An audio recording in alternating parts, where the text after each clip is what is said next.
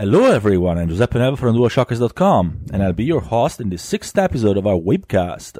With me, as usual, is our charming co-host, Emily Hobbs. Hey guys, how's it going? Well, I'm great. I don't know, how are you? Not talking to you, I'm talking to our loyal viewers. As usual, we always have to do this. Well, if you're not familiar with our webcast, it's a weekly podcast, a weekly podcast. A weekly podcast, if you will. In which we talk about Japanese games, anime, Japanese geek culture in general, and more related topics. Today our main topic is the resurgence of Japanese games that have returned into prominence worldwide after a few years of kind of limbo, at least a bit weaker years. This topic was inspired by a lovely documentary by the team at Archipel, I think that's how you pronounce it because I think it's French, which had several developers of popular recent games in Japan comment on the recent momentum of Japanese gaming. But we'll get there in a bit. Now it's time to talk about the games we played this week. So, Emily? Well, I have been doing a lot of going back to some older games, so I went back and played a little bit of Breath of the Wild because I saw the Zelda mod, and that inspired me to want to go play Breath of the Wild, so I've just been riding around on a horse for a bit. So that's been fun.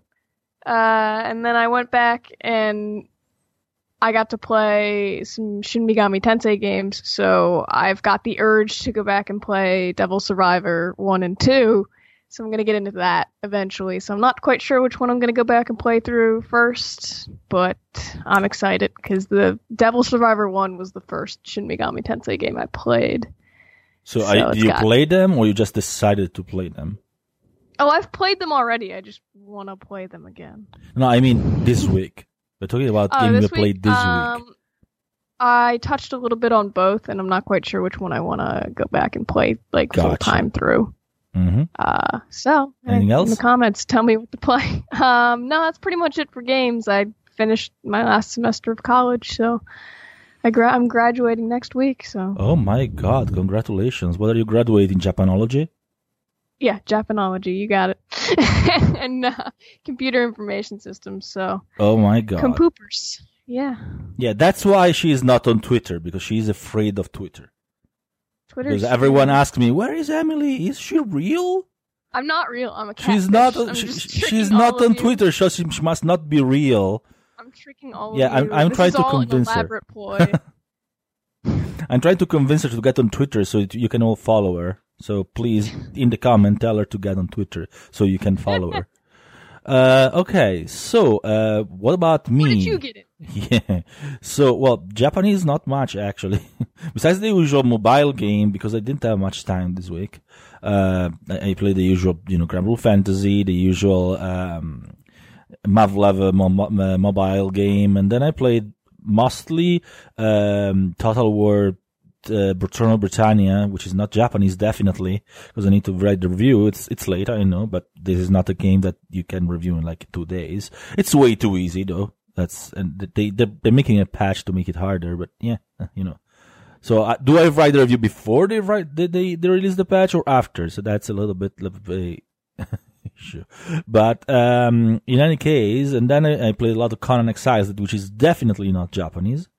Because I also need to write the review of that one because they gave everyone the review keys the day of the release of the game after a year of early access. But there is so many new things and you have to start from scratch because of course all servers are being pretty much wiped. So yeah, that's been fun. I'm not gonna spoil my reviews.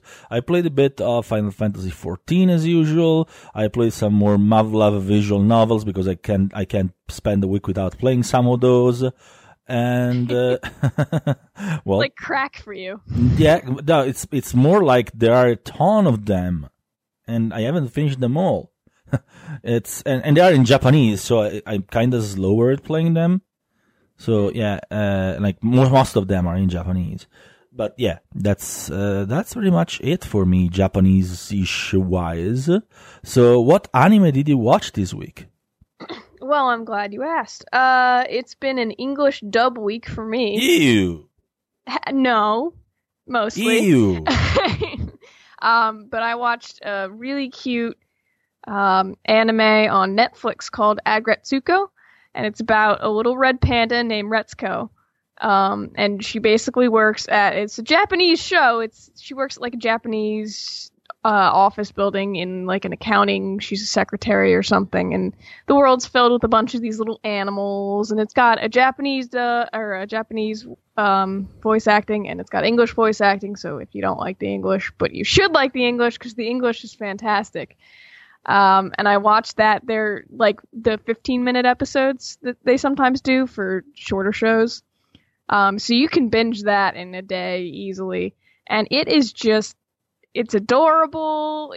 It's real. It hits home too close a little sometimes. And it's a really good show. So I would recommend watching it. And it doesn't like some shows when they localize to English, they try and get rid of some of the Japanese stuff. But this is very clearly in Japan, just with animals. Like they go out drinking to a bar, and the office buildings are very clearly Japanese, and it's all very, very clearly Japanese. So they don't try and like pull back on that with the English dub. They just go for it. That sounds so really not up my alley, really.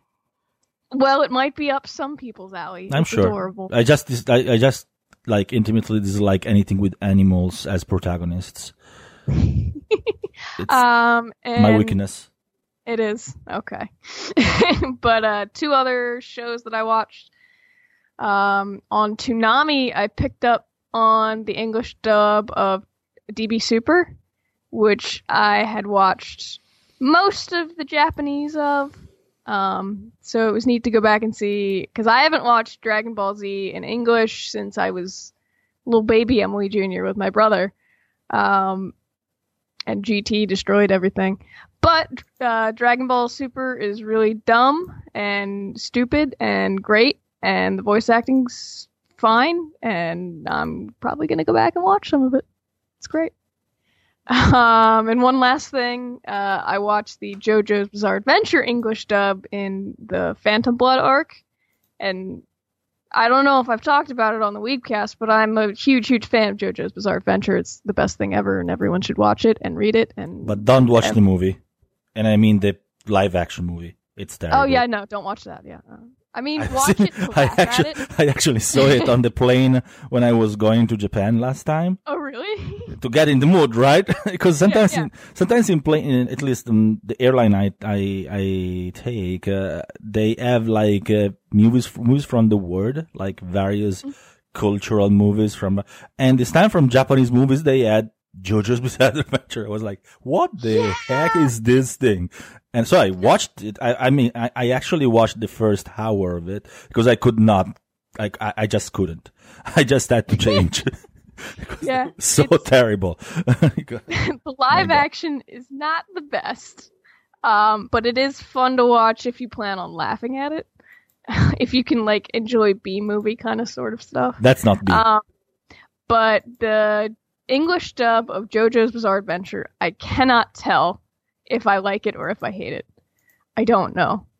I genuinely don't know. I watched a couple of episodes of Phantom Blood in English, and then I watched a couple of episodes of Battle Tendency in English.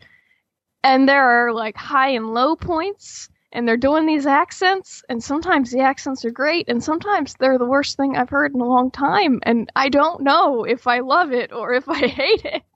So I need everyone in the comments to tell me if I love or hate the English dub, because I don't know. You hate it, let me tell you. But I gotta go with majority vote. Okay. Well, I'm the majority. Well, I live in America. We go with a majority vote. I am the majority. Anything else? How did you say my name? With like a little snake hiss. No, I mean that's not how you pronounce it, but that's fine. All right, let's not get into that. Americans. Anything else? That's about it. Alrighty. So what about me? First of all, because of course it's all about me. First of all, let's have a minute of silence for Persona 5, because I dropped it like a third, which it is. I dropped I'm it a sorry while to I'm sorry to say I gave it 5 episodes of chance, and I was hoping the first was kind of promising, then it became less promising. It's absolutely like it doesn't stand up to the game in any shape or form. The animation is not great. The characters are rushed. It doesn't make sense that it exists, really. Like it does not. Like if you play the game, necessary. if you play the game, you don't need to watch the anime. Really, it adds nothing and actually misses a lot. And if you did not play the game, play the game. Literally, that's pretty much. That's how it is, that because sums up my the thought. anime is really not gonna give you a good look at the game if you did not play the game. Just play the game, seriously. But honestly, I did not like any of the Persona anime. Even Persona 4 Golden, I really did not like it. It didn't make sense as well. It didn't make sense for other reasons, but they really cannot do a good Persona anime, it looks like. I haven't seen the Persona 3 movies yet. Maybe those are decent, but I at this point, I'm scared. Have you seen the Persona 3 movies? I have, yeah. Are they good? I like them, but I also like Persona 4 Golden just because of how it characterizes some of the characters. So I don't necessarily know how you would like it. Okay, gotcha. But it does hit the major points pretty well because it's like 3 movies so far. Gotcha. Almost 4. Alrighty. Well, so 1 minute silence. No, not really 1 minute silence. Let's do 5-second silence for Persona 5 anime, which is dead for me, really. Well, okay. Let's not put silence in the podcast because that's not a good idea. Anyway, on the other hand, Full Metal Panic Invisible Victory took off like awesomely. It's gotten to the point in which things happen really, really fast, and now it's all going to be like old Full Metal Panic, what we love of it. So yeah, if you haven't started watching it, watch it. If you haven't watched like the first 3 seasons, you should watch 2 of them. You can ignore Fumafu because it doesn't make sense. That doesn't exist. It did not happen. But you have to watch the other 2 seasons, the serious ones, because they introduce you very like they introduced the story of the third one. So, and they're great. So the first one is a little dated, I guess, animation wise, but it's still a great story. So you really should watch them all. If you haven't watched them first, of course. If you have watched them, you can jump right into the third, and it's absolutely fantastic. Then Megalobox confirmed itself to be absolutely fantastic. That's another one that if you like anime in any shape or form, that's a series that you have to watch. Then I continued watching my usual, heartwarming trio of anime, which is 3D Kanojo, Tadakun, and Wataku Nikoi wa Muzokashi, which also are still great, and they're doing they're doing really nicely. Like the latest episode of Wataku was a little bit filler, I guess, but the other 2 was still great. So I'm still watching them and enjoying them. And of course, that goes without saying, Legend of the Galactic Heroes is still fantastic. Like it's absolutely great. So much that I restarted watching the old ones because I can just wait for the next episode. That's how you know it's really good. Yeah, really, absolutely. Like it shows things in different way than the original. Like rewatching it, I noticed more difference than I remembered. Because when I watched it the first time, it was a long time since I watched the first series, and I guess that's a testament to the quality of the new series because it didn't make me go like, oh, it's missing points, Mm-hmm. Yeah, but it was there faithful are enough. Several differences that are not better or worse, but it's good to watch them both. I would suggest if you're watching the new series, also watch the old one because it's great, and probably because it's going to go much longer than the new series because 12 episodes against like 110, I believe. So yeah, watch it definitely because it's going to give you like a much bigger view on the universe, which is really great and really good to be explored. And yeah, I'm sorry I always talk about the same anime every week, but it's not Well, like they're there are good. good They're good. ones. I mean, and yeah. and I refuse like categorically to watch Dragon Ball because I hate Dragon Ball. I despise it, and I would That's never fine. watch it. By the way, fine. because Dragon Ball is just bad. Just so you know. Good for you. No, good for everyone if just burn it. Anyway, oh yeah, this is not anime, but it's a Japanese TV series. I finally finished. I started a long time ago. I finally finished to watch the Father of Light, which is the TV series inspired by Final Fantasy XIV on Netflix, and because I stopped watching it because the actor playing the father passed away, so Aw. feelings. But Feelings. yeah, well, it was really, really, really good. It was absolutely fantastic in his role, and it wasn't a fantastic actor in many other roles. And How did so they play it off in the show? Did they? No, he passed away after the show was finished. Oh, okay. So I thought it was during. So yeah, in the end, like very much feelings and a lot of feelings in watching it and all.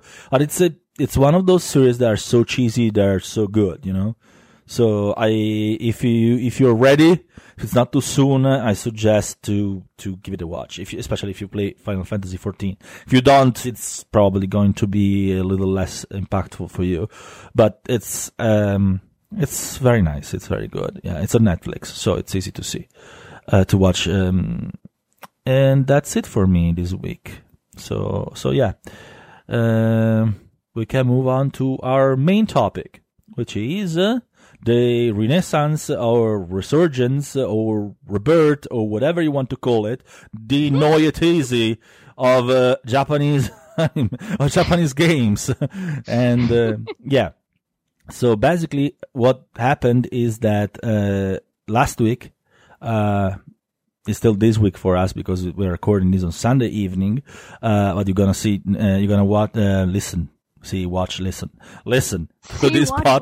You're gonna taste the podcast. Today I'm a little out of it. Sorry, I'm a little bit. I have a bit of a cold. In fact, my voice is probably a little bit truthy, but so yeah, I'm a little out of it. Anyway, this documentary came out on a channel that is named Archipel, which I believe is French, and I don't know if I'm pronouncing it right. If I'm not, forgive me. I'm supposed to speak French, but I never heard that word. I'm supposed to speak French. Yeah, because I learned it in like middle school. That's it. But yeah, the channel is, they renamed the channel that was named Toko Toko TV, which I'm sure many of you guys know about because we posted a lot of their interviews because they're great. So Toko Toko is still part of that, and it's made by the same people. And the documentary is titled Ebb and Flow. Ebb and Flow, conversation on the recent momentum of Japanese games. And it's directed by Ann Ferrero. Actually, why I'm pronouncing it like an American, Ann Ferrero, and Alex Zabava.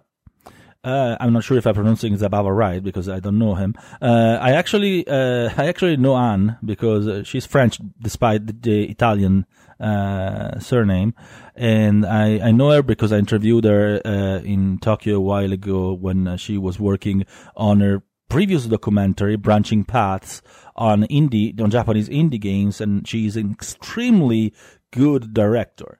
Like, she's really, really good. She's worked on TV in Japan and a lot of other things, and she's the one directing the Toko Toko series of interviews as well. So if you follow Double Shockers, you probably know her work because we posted like 20 of their interviews because they're really, really, really good. And this documentary is just as good. So what they have is several developers, including Yoko Taro, director of Nier Automata, Toshihiro Nagoshi, the producer of the Yakuza series, Fumihiko Yasuda, the producer of Nioh, Keiichiro Toyama, the producer of the Gravity Rush series. Sorry, director of the Gravity Rush series, not producer. And Katsura Ashino, the producer of Persona 5 and more, talking about this movement of Japanese games that have been returning to the spotlight after a period of limbo. So we're not talking about the documentary per se, because you guys need to watch it. We're gonna have, like, if you go to the post in which we're posting the podcast, so you're probably gonna see it. We're gonna link it so you can see the documentary as well, and you can watch it and see what they mean. But we're gonna talk about our own ideas about this topic, inspired by what they say. So let's start it. So basically what happened, I'm gonna introduce really quickly the topic. In the past few years, we have seen some really, really, really, really good Japanese games that came to the West and became super popular among people that maybe weren't even very keen on Japanese games before, or JRPGs in general. Of course, they haven't sold, like, in the gazillions, like, most of them at least, like, most AAA, Western games, but they still sold a lot for Japanese games. Well, besides the Monster Hunter World, which did sell in the gazillions, they just passed 8 million copies sold. Shipped plus. But then there was Persona 5, definitely. It won our Game of the Year last year, and in 2017, and it won it both from us, the staff of DualShockers, and the popular vote among our readers. As you know, in here at DualShockers, we have two separate top prizes for every Game of the Year, and for every time we have a major event that has DualShockers Awards. So we have one voted by you, which is actually our most important one, because there is a lot more of you than there is of us, so it makes sense. And then we have our own. So Persona won both, which is for the second year in a row, actually. That was really, like, one of the best games I've seen in a long time. Despite the fact that I gave it only a 9, I think, because it wasn't perfect, but it was great. Then we had, of course, Monster Hunter World that we just got. Then we got Nier Automata. We got the Yakuza series is becoming super popular, despite its many flaws, because the Yakuza series has flaws, but it embraces it in a way that is incredible. Yeah. And then we had Nioh, of course, that's also great. And then we had Gravity Rush 2 that was great as well, even if it didn't meet the commercial success that many other did, unfortunately, because Sony did not market it at all, pretty much. Anyway, there have been several examples. Of course, there are, like, smaller ones. It's not all of them, but, like, the whole level of the Japanese industry seems to be pushing up and returning to its quirky, creative, very Japanese nature, which is great. What do you think, Emily? I think that's 100% true. I would really recommend to everyone to go check out that documentary that Giuseppe was talking about. It is really beautifully directed and has some really solid things to say and check out. And yeah, we've definitely, over the past few years, we talk a lot about how it's a really great time to be, a Japanese nerd, a weeb, whatever you want to call it. But it really is. I mean, we've had Nier Automata, we've had Persona 5, the Yakuza series, all the things you were listing off. Even Nintendo, your favorite, has been getting a lot of play with Breath of the Wild and Mario Odyssey. So we're definitely seeing a resurgence that I don't think was as present in the PS3, Xbox 360 era. I mean, there were good games then, obviously, but not to the degree and to the, I guess, noticeability or visibility that we're having right now. Resident Evil 7, I forgot about that one. Of course, also Final Fantasy 15. That's great. That's another great game. Yeah. Like you have many games, and that's the problem. We don't have just 3 or 4 games. There are many that are, like, much higher than they were. So in quality and in presentation and in success in the West, right? Mm-hmm, yeah. I remember last spring I was just dying because I was swamped in games that I needed to play, because last spring there were so many good games that came out. But it was like all at once. So I was just waving through like a bunch of games and having a great time, but just up to my neck in really amazing games to play. So it was like I was dying slowly because I wasn't moving for very long periods of time. But yeah, definitely. Well, yeah, definitely yes. And I'm actually. What's your favorite among them?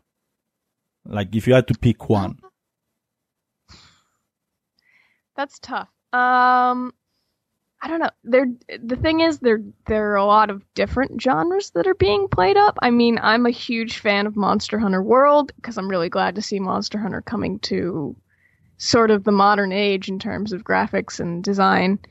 So that's definitely near and dear to my heart. But if we're talking last year, it would probably be a close tie between Persona 5 and Nier Automata, I think. Yeah, that's difficult to decide between them. I actually had a hard time voting for the game of the year between them. I was like really, really conflicted. But in the end, like Persona, I guess Nier Automata is fantastic.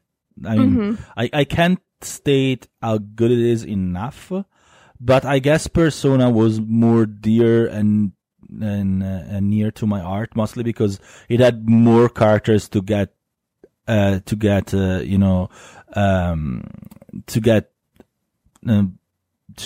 love, you know. Like Nier Automata did not as much time with the characters. Makes sense. Yeah, and it had a smaller roster. It had like maybe smaller 4 roster, or 5 major. And also like it there is less dialogue, so it's of course a little less. It's you emotionally maybe a little less than Persona 5. I'm not bashing Nier Automata. Please don't hate me. I absolutely love it to death. He hates it. He hates Nier Automata. But definitely. I'm like, and I think like the Yakuza series had a big resurgence as well, with Yakuza 0 mostly. That's I think when it exploded.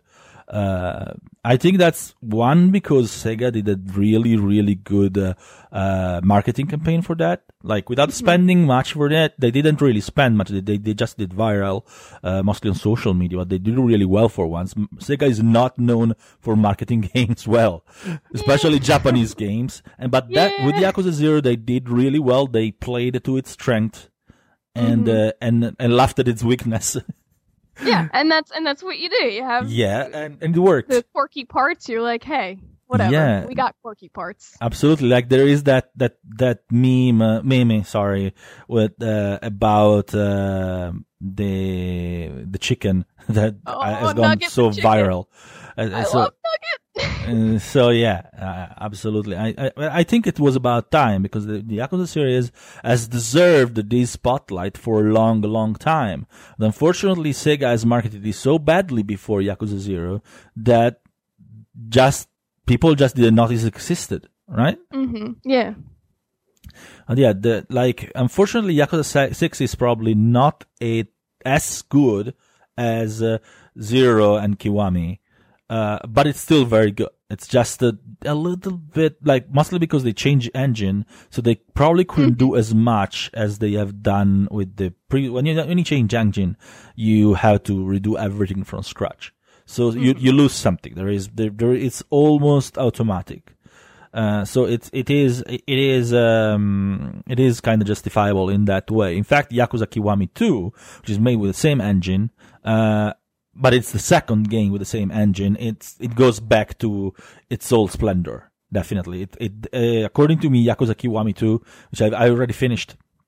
Oh, really? Yeah, I finished last week. I actually forgot to say it, but I finished it last week, and it is on par with Yakuza 0. Quality of gameplay plus the new engine, which makes it look fantastic.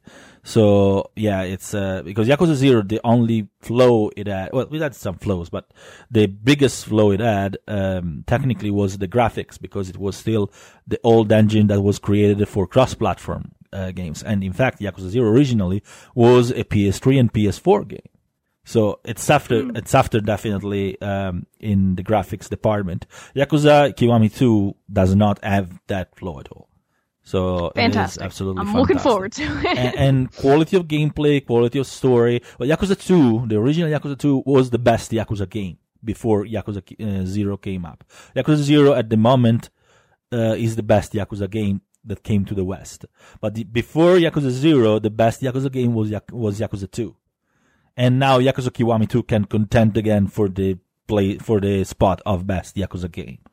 It is all that Yakuza 2 had plus more. So it's great. It's fantastic. But yeah. Any other Japanese games that you loved in like recently, even if they're not super successful? I mean, there's obvious ones. I really loved Breath of the Wild. I was talking about how I went back to it after a while. I was a huge fan of Resident Evil 7. It had some issues. Too creepy for me.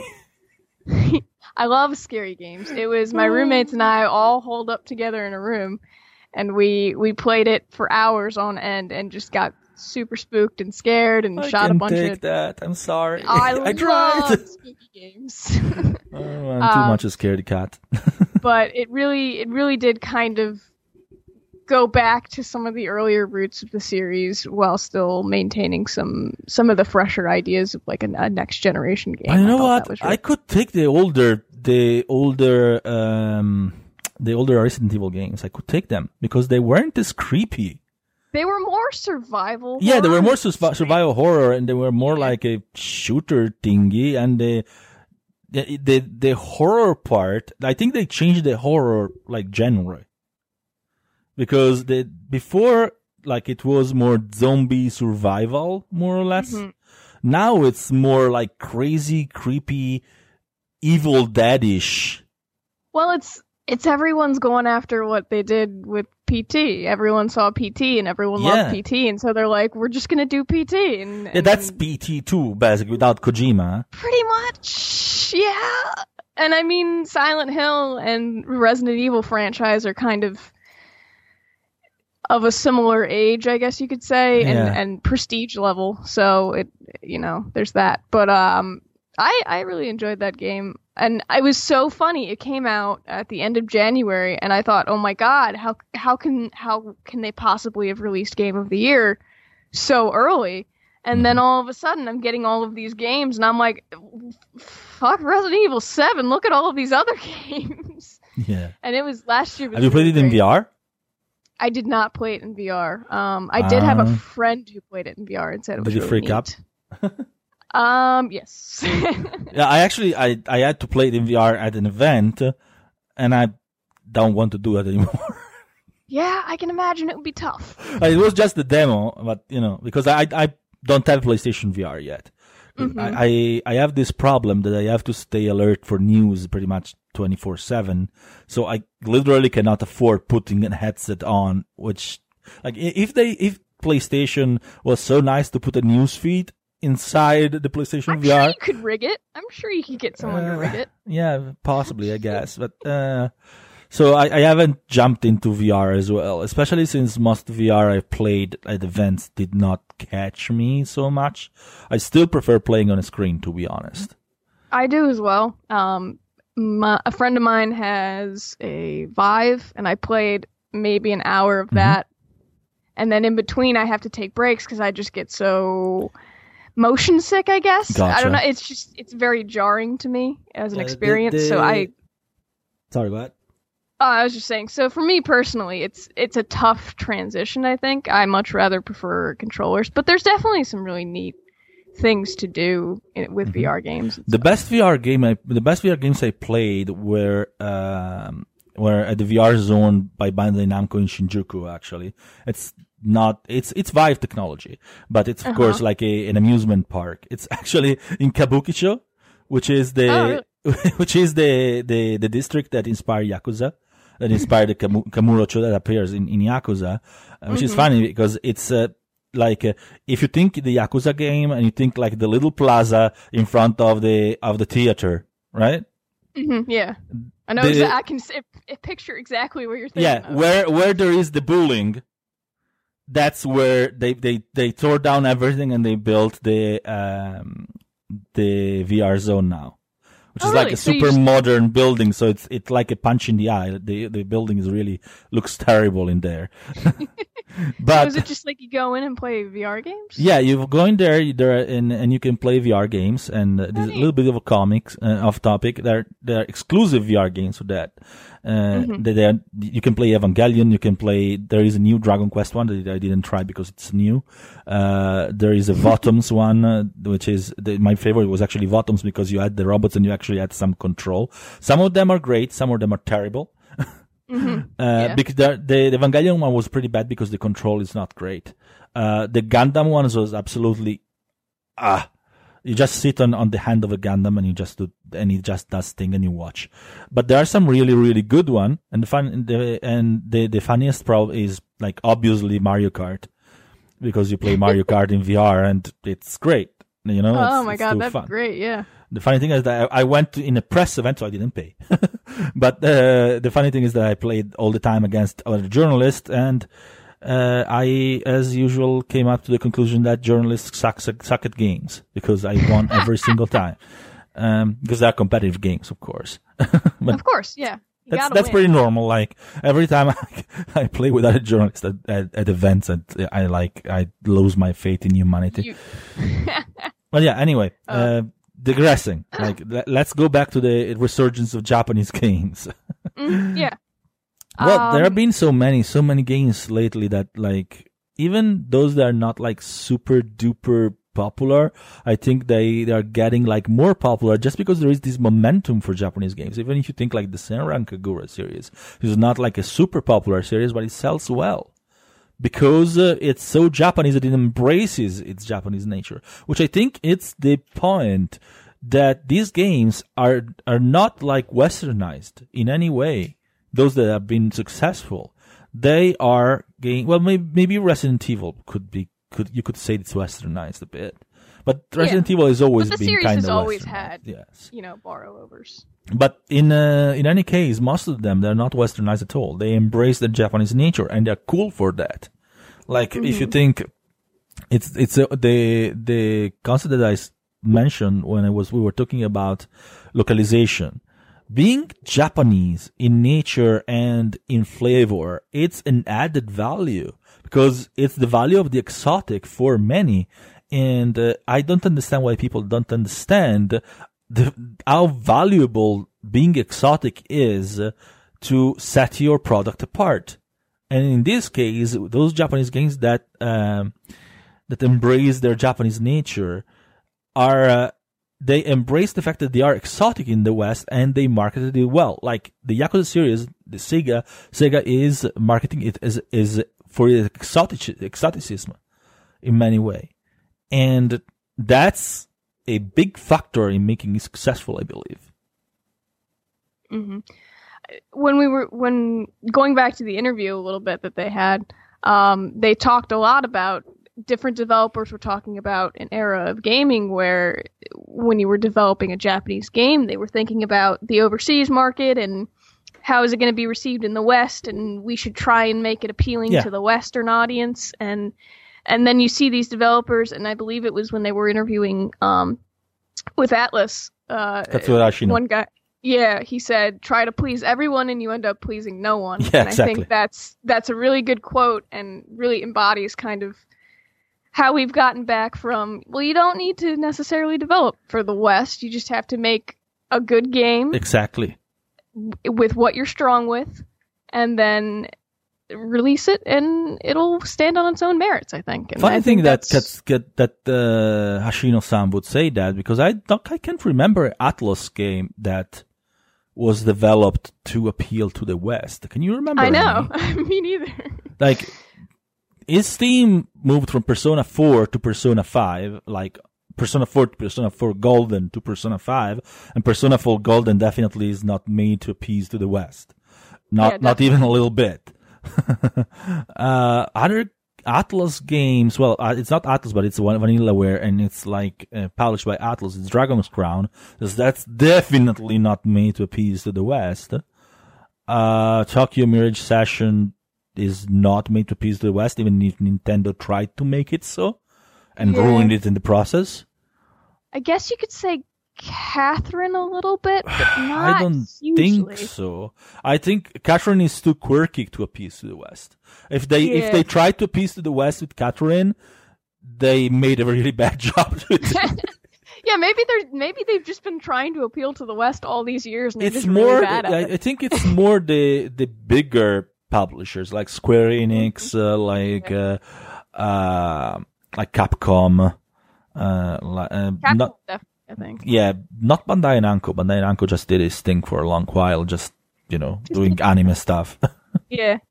Bandai Namco is a bit of a different case. They still have, I believe, to find their Eureka for Japanese games, because Square Enix did it for Final Fantasy 15 and Nier Automata.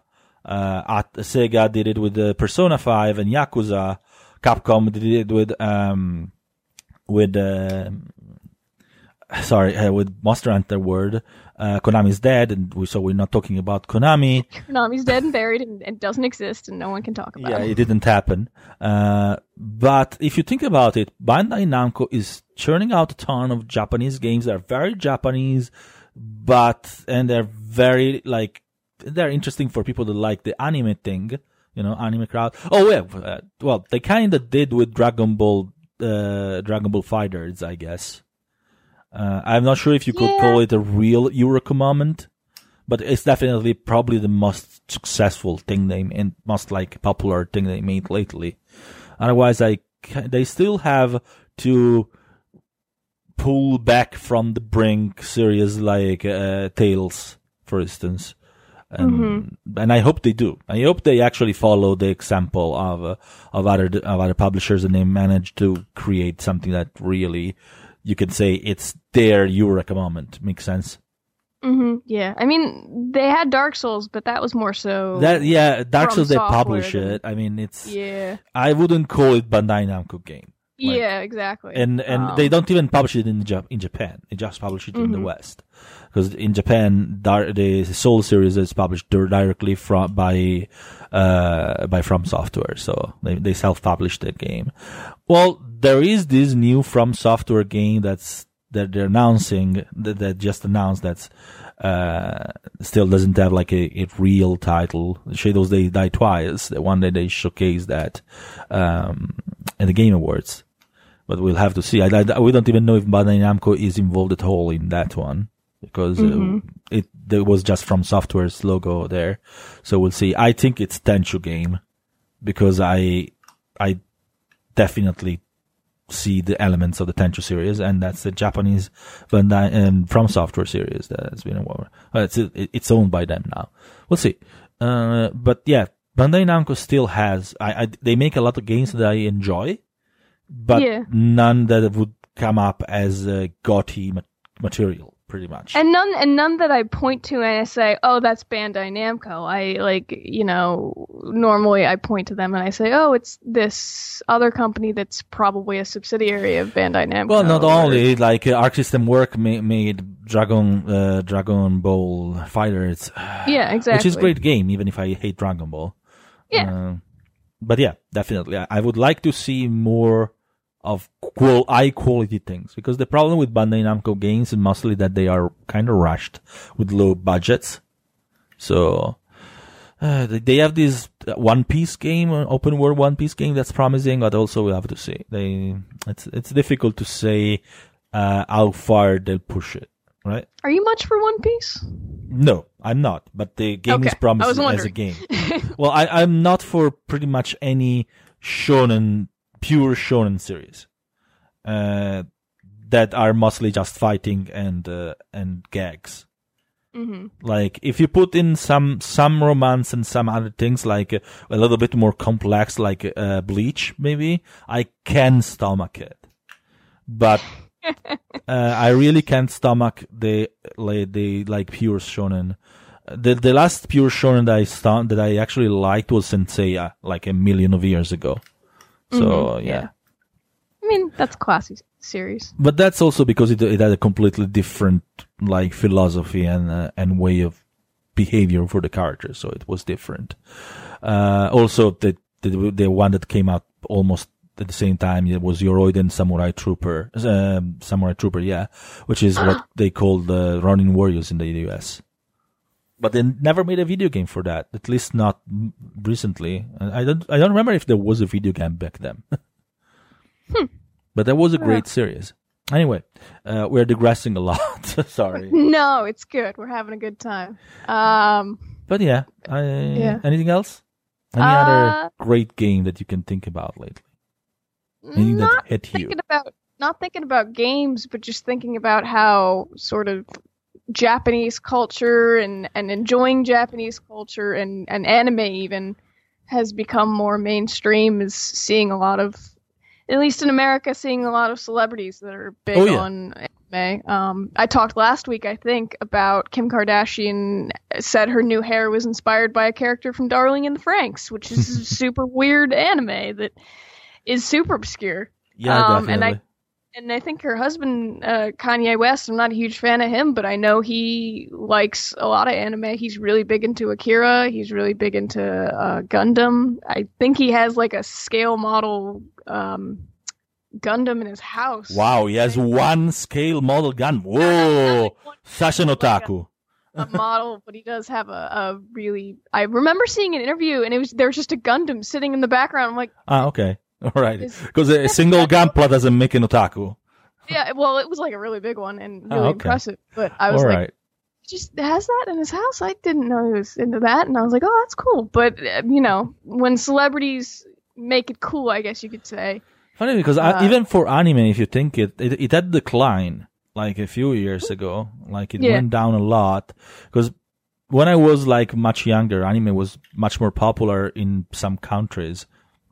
I'm not sure about the American situation, but for instance, in my country, in Italy, if anime was super big and then it declined a lot. In fact, the company I was working for, when I was working in anime localization, closed because we really didn't have the market anymore. And yeah, in the end, it was like, it's very interesting how anime came back alongside video games. Maybe anime did not yet come back at the same scale. But still, it's like anime still see it as a kind of niche-ish thing. But it's still bigger than it was a couple of years ago, for instance, or 3 years ago. Definitely. Yeah. And when I think of anime, when I was younger, we didn't even think of it as anime. We thought, we had Dragon Ball Z, we had Sailor Moon, Pokemon. Yeah, they were just, Saturday morning cartoons. My brother and I watched Yu-Gi-Oh! And drew cards based off of what we saw on the TV because our parents wouldn't buy us the cards. So it was just cartoons. And I mean, I think it's... Yeah, you got some such bad cartoons there. I mean, anime in there. You didn't get all the good ones because mostly those Sailor Moon was great. Yeah, Sailor Moon was good, but that was one of the few. Mostly you got shonen stuff and very little too. In Italy, we got like in most of Europe, actually, due to how cheap they were to localize and to license, we got some anime that you guys never seen, like all the Leiji Matsumoto series, all the robots, like Mazinger, Grandizer, all those things. In America, they never came on TV, which is why in Europe, actually, anime has always been much more popular than in America. Because those were really, you guys had like 4 or 5 big anime, right? Well, we had the big 3, which was One Piece, Bleach, and Naruto over here. And Dragon Ball, I guess. Well, Dragon Ball is kind of like the looming cloud over everything else because it's always has been and always will be kind of thing. And then Pokemon as well. Here we had like 1 million Japanese anime, and even stuff that are super obscure. It was just on TV, like week after week after week after month after year was always something new. Sometimes they didn't finish them because they wouldn't finish localizing them, and they just moved to the next. And they shown them like 1 million times. When they finished, they started again, and again and again and again. It was like it was basically. 80% of in many European countries, 80% of the animated production we watched on TV was anime. So that's why, like, Japan is kind of in our blood. You never even had a chance to not be a weeb. Yeah, I was born weeb. There is nothing like I was indoctrinated as a weeb since my childhood. Anyway, I think we are digressing so much that the topic has pretty much been knocked off, and we can move into the news. And because we've been speaking for 50 minutes, so it's time. It's time. Unless you have something really important to add. No. Okay. Yeah. So let's go into it. News. So Hironobu Sakaguchi, the father of Final Fantasy, is getting his new game Terra Wars, which is a spin-off of Terra Battle, into beta soon, not just for Japan, but means that it's close to release. So another mobile game from Hironobu Sakaguchi. I know there are mixed feelings about the mobile part. Yeah, I can see how people would be hesitant about this especially news, since he promised the console version of Terra Battle. We know nothing about it. Yeah. Sakaguchi, we need it. Gooch, please tell us something about it. Thank you. Then, Capcom is going to release 2 major new games this fiscal year. Woo! Which I believe they have not been announced, because some people told that one of them could be Mega Man. I'm not sure Mega Man actually counts as a major game. It's been a while. It's been a while. I think Mega Man is more like a niche release in certain ways. Now it is, yeah. Yeah. Back in the I mean, day. especially Capcom's talking about these games together with Monster Hunter World. So I think with major, they intend something on the Monster Hunter World scale. So I'm believing we're going to finally get an announcement of the next Devil May Cry at E3. I don't have any inside source, don't quote me, but that's what I believe. But I don't know which the other one could be. Yeah, the rumors about Devil May Cry 5 have been around for a while. Forever. Yeah, but so I definitely think that could be something, possibly. Could they bring back Deep Down? The chimera of games. Yeah, maybe. No. I'd be happy with the new Dragon's Dogma, to be honest. But yeah, Dragon's Dogma was great. Yeah, but well, my dream would be Rival Schools, the return of Rival Schools. But you never know. Rival Schools. It's awesome. It's the weebest game ever. Then they're returning the Jinguji Sapporo series, which is the what's known in the West as Jake Hunter. Is debuting on PS4 and Switch, which Prism of Eyes, which is pretty much a adventure visual novel on the guise of on the pretty much the similar vein to Ace Attorney, but much darker. Mm-hmm. If you don't know about it, I don't know if you're familiar with the series. I am not. But... Okay, yeah, it's pretty much like Ace Attorney but dark and serious and hard boiled. And unfortunately, they did the same terrible localization to it, so it's not Jake Hunter. Great. It's Saburo Jinguji. It's not set into some fictional American place that I don't even remember the name. It's set in Shinjuku. So, and Apollo is not eating his hamburgers. Okay. Just so you know. Eat your hamburgers, Apollo. Yeah. But yeah, next one is SNK announced the Neo Geo Mini. And it's great. Have you seen it? Yeah, I have. Oh my god, it's a little arcade cabinet that you can hold in your palm, and I think it's so adorable. They did not say it explicitly, but I believe it may be portable actually, and it looks great. And I loved my Neo Geo. I have very few games for it, but I loved the console. I really want this thing. It's so cute. Yeah, definitely. I'll buy it. This will be the first mini console I buy. I did not buy the SNES Mini. I did not buy the NES Mini because I have a NES and a SNES, and I don't need them. But the game for the actual Neo Geo is so costly that I will actually buy the mini one happily. Then we finally got a reveal of Warriors Orochi 4.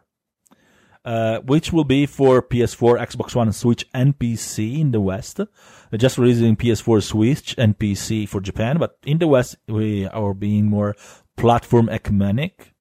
Interesting. Yeah, the funny thing is that I was chatting with Koei Tecmo's marketing executive for Europe, and there is a little bit of a mystery because the press release says 165 returning characters, plus 5 new ones. Jesus. But I counted them. Oh my god. And they are 164. So now it's checking, and it'll get back to me. I definitely, if you go to the Japanese side, there is the list of the characters that are already announced, and they're definitely 164. So yeah, it's. But he ensured that the press release was correct. That's fantastic.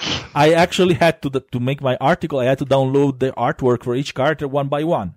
So I actually downloaded 164 images from the site one by one. So I definitely counted them because I was like, "Oh, isn't this finishing yet?" I want to stop. It was like 8 in the morning, and I didn't sleep yet, and I was like, "Oh." Which is why I actually went back and recounted them because, I wasn't very much awake by then. But yeah, which is also why I have 164 files in my hard drive, so that makes it easier to count them. I also actually went to sleep and all I can see is 164. Yeah.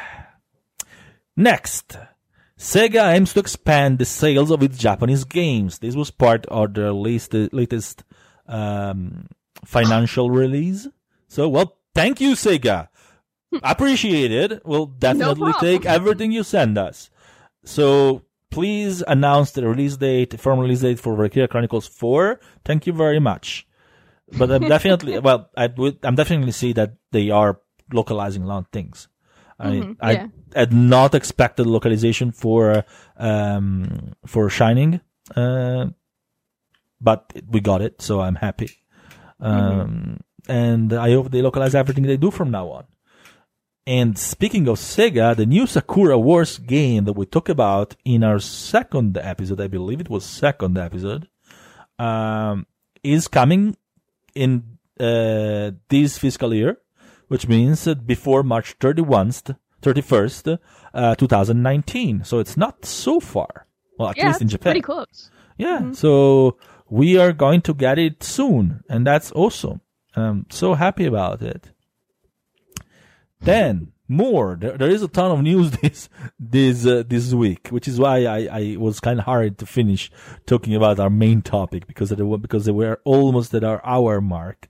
We never managed to go shorter. Sorry, guys. Yeah, so we're trying. We're not. Final Fantasy XIV is getting its patch 4.3. On May 22nd, it's going to be a ton of content. Patches for Final Fantasy XIV are enormous. They get a ton of stuff. They do them quarterly, but they put in new dungeons, new raids, new story. So the story has gotten to a really intriguing part. So I'm not going to spoil anything or say anything. But if you're not playing Final Fantasy XIV and you love Final Fantasy, don't be intimidated by the fact that it's an MMORPG. It's one of the best Final Fantasy stories I've seen in a long time. So you should play it. Emily, you should play it. I want to once I do it. Acquire money to go play it. It's not so costly. So there are a lot of discounts every time.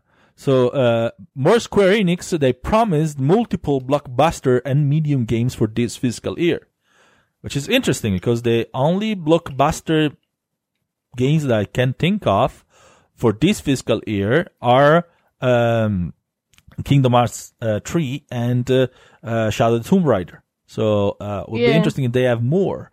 They also say that they're going to have some major releases of new IPs. And there is no major release of new IP scheduled this year. The only new IP they're publishing this year is Octopath Traveler, but that's not something I would consider a major game.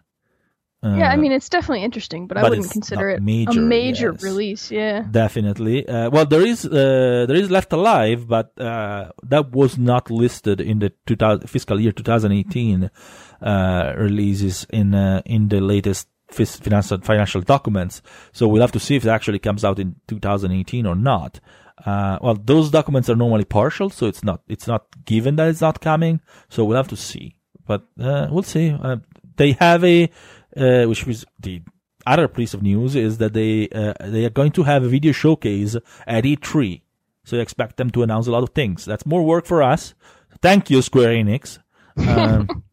Yeah. E3 is literally the period in the year that I hate the most. because I literally cannot enjoy it.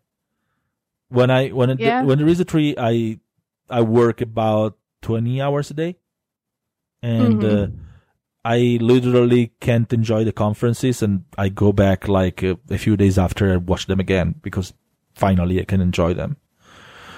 But yeah, anyway, they're going to have a showcase, and they're probably gonna have I expect them to announce the release date of Kingdom Hearts 3, which was confirmed for 2008. So 2018. 18, sorry, yeah. I wish it was 2008. But yeah, definitely expect a release date, or at least a release month. I'm guessing we're probably gonna get it around November, because I think that's reasonable. Yeah, in October, maybe end of October, because September we're gonna have Shadow of the Tomb Raider. So they're probably not going to want to have their own games competing. And I don't think they want to go into November, because it could be like competing with too much stuff. But it could be December. I think actually Kingdom Hearts 3 could be the perfect Christmas game. Like just with the atmosphere of the game. It's Disney. Come on. What's better Christmas than Disney? It literally, your target audience is the people who are going to be benefiting the most from Christmas. I take back my October prediction. For me, it's a December release, which also gives them a little bit more time. I definitely think it'll be later on. It could be December. You're right. It could be. Yeah, definitely. So that makes sense. Yesterday morning, well, it was still night here at Bit Summit. There was the Bit Summit in Japan, in Kyoto. There was Bit Summit, which is the big, it's the indie game, the Japanese indie games E3, pretty much. If it's not as big as E3, it's 2 days of indie games galore in Kyoto. Not only Japanese indie games, but also Western. There's many Western developers that go to Japan to show their indie games. And, they announced Bloodstained Curse of the Moon, which is a 8-bit, spin-off, produced by Inti Creates, of Bloodstained Ritual of the Night by Koji Igarashi. And that looks really nostalgic. I was like, okay, this is called Castlevania Curse of the Moon. Yeah, basically. They've even got kind of the naming convention going on there. Yeah, I was like, okay, I was writing the article, I actually wrote Castlevania as a mistake. I had to go back. Then I actually changed it. I was like, Castlevania. Then there was a joke, but I actually wrote it the first time. It looks like Castlevania, come on. It basically is. Which incidentally, there was a panel with Platinum Games Hideki Kamiya, which actually said that the perfect action game for him is the original Castlevania on the NES, which I could agree with. Speaking of Platinum Games, we have Hideki Kamiya and Inaba-san at their, which are the two major producers and directors at the Platinum Games, at a panel at Bit Summit. And Kamiya was teasing like cruelly Wonderful 101 on the Switch. Like really, he actually went ahead and asked the audience if they would play it if it was released on the Switch. So come on, you can't be more overt than that. Yeah. So I think we can expect Wonderful 101 on the Switch. Maybe they will announce it at E3, probably at this point. I think that's an E3 announcement. And more importantly, because Wonderful 101 is good, but I mean, it's not an incredible game. It has its high and low points. They're working on a top secret game. This is on the Inaba-san of the side of the company, on a secret game that is said to be super innovative and that will turn the action game genre on its head. That's what they say. Statement. Well, that's what the translator translated. Of course, there is a little bit of the hype in the translation, maybe. Oh, yeah. But, I mean, the translator is, was the organizer of Bit Summit, and he knows his stuff. And he also knows a lot of things. And they say this game is so secret that not even everyone inside Platinum Games knows about it. They have a little vault. Yeah, that's interesting, but I have no idea what it could be. Yeah, I don't either. Like those are big words to say, even as translator. Well, from Platinum Games, I kind of trust them for action games. Yeah, I do. I definitely do. But yeah, the big words, the fighting words. Yeah, they're fighting. Yeah, they're fighting words exactly. So another one. Oh, go ahead. Sorry. Oh, I'm just interested to see what What it could be, right? Yeah. Okay, so going on, Blade Strangers, which is these new fighting games that is published by Nicalis, it got an animated intro, like a full-fledged extended version of its animated intro, and honestly, I was badass. Pretty good. I mean, it was cheesy as hell. Okay. Yeah. The anime-like song in English was so cheesy, Fist of Fury and stuff like that. It was literally like the most generic Japanese pop. But it was badass. Like, if you put all together the 80s anime nostalgic thing, it was super badass, and I like some of those characters a lot. Like Princess Solange from Code of Princess was great, and then there is the Cave Story characters. There are some really good entries in that. Like as a crossover game, I really like the indie vibe. It has a Shovel Knight that was just announced. I love that Isaac's just in there from the Binding. Yeah, Isaac looks so weird compared to everyone. yeah, but it's interesting. It's really, also for Umihara Kawase as well. Like they have some really interesting cast, and the game looks fun. Today we published some new gameplay too, which is yesterday for you because you're listening to this tomorrow, but it looks very good. They showed it at Bit Summit on the Switch, and it runs very well on the Switch. Well, it doesn't look like a super demanding game, but it is interesting. I'm looking for. I'm notoriously terrible at fighting games, but I am looking forward to it. Like the last fighting game I was decent at was probably Kikayo on the Dreamcast, which is I never remember the English name of that one. Sorry, what did you say? That's a pull. Oh, you know Kikayo? No. Okay. That's why I'm saying it's a pull. I'm trying to remember the English name. Techromancer. I've heard of it. Yeah, it was basically a very good game with giant robots in which each robot had its own story mode, which was fantastic. Anyway, this Blade Strange is promising to me, and I am actually looking forward to see more of it. Then, speaking of giant robots, I just remembered something. Did you have a chance to watch the Batman? I haven't yet. Okay, you should watch it. Why speaking of giant robots? Because it has giant robots. You should watch it. Okay, I'll watch it.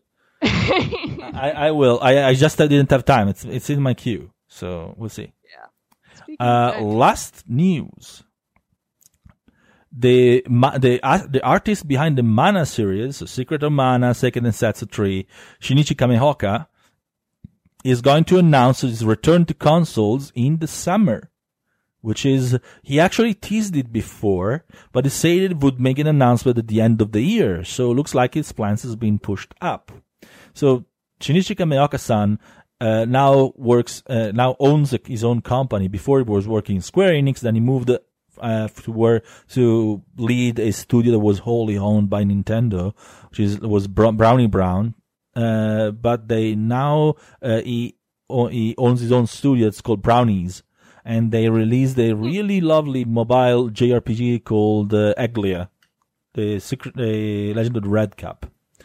But now they're moving back to consoles, and I'm interested. Because his art style is great. I don't know. Are you like familiar with the Mana series? I'm familiar with the Mana series, but not with some of his newer stuff. Well, that's the only newer stuff. Yeah, that's what I mean. But yeah, his art style didn't change. It's always the same. So yeah, it's a good art style. I like that. And it's very specific. It's very like peculiar and unique. So I like it, and I'm interested in seeing what it does. I interviewed Kamehoka-san. I went to visit Brownies in September, and I interviewed about the Eglia game. But funny thing is that I've been keeping this inside until now. I saw that they had consoles in there, like in really? the office. So I was like, oh, I see a console there. They were laughing it off. So I also know which consoles they had there, but I'm not going to say because I'm bastard like that. And in any case, it could not be an indication anyway, because a lot of studios have consoles even if they don't work console games. So we'll see what it will gonna be. But I was like keeping it inside. Oh yeah, they have console. Maybe they're finally doing a console game. Yeah, and now we know that they're working on some. Even when I interviewed him, he seemed interested in working on console games because that's yesterday at BitSummit he said that the younger, he works with a ton of younger developers, and I still have an interview with some of these younger developers that are going to be published soon, and because there's been a lot of time passed, I'm a little late with that, but I just didn't have time to transcribe it. It was like an hour of speech, but I will soon. And they had I interviewed 4 very young developers. They were in their early 20s.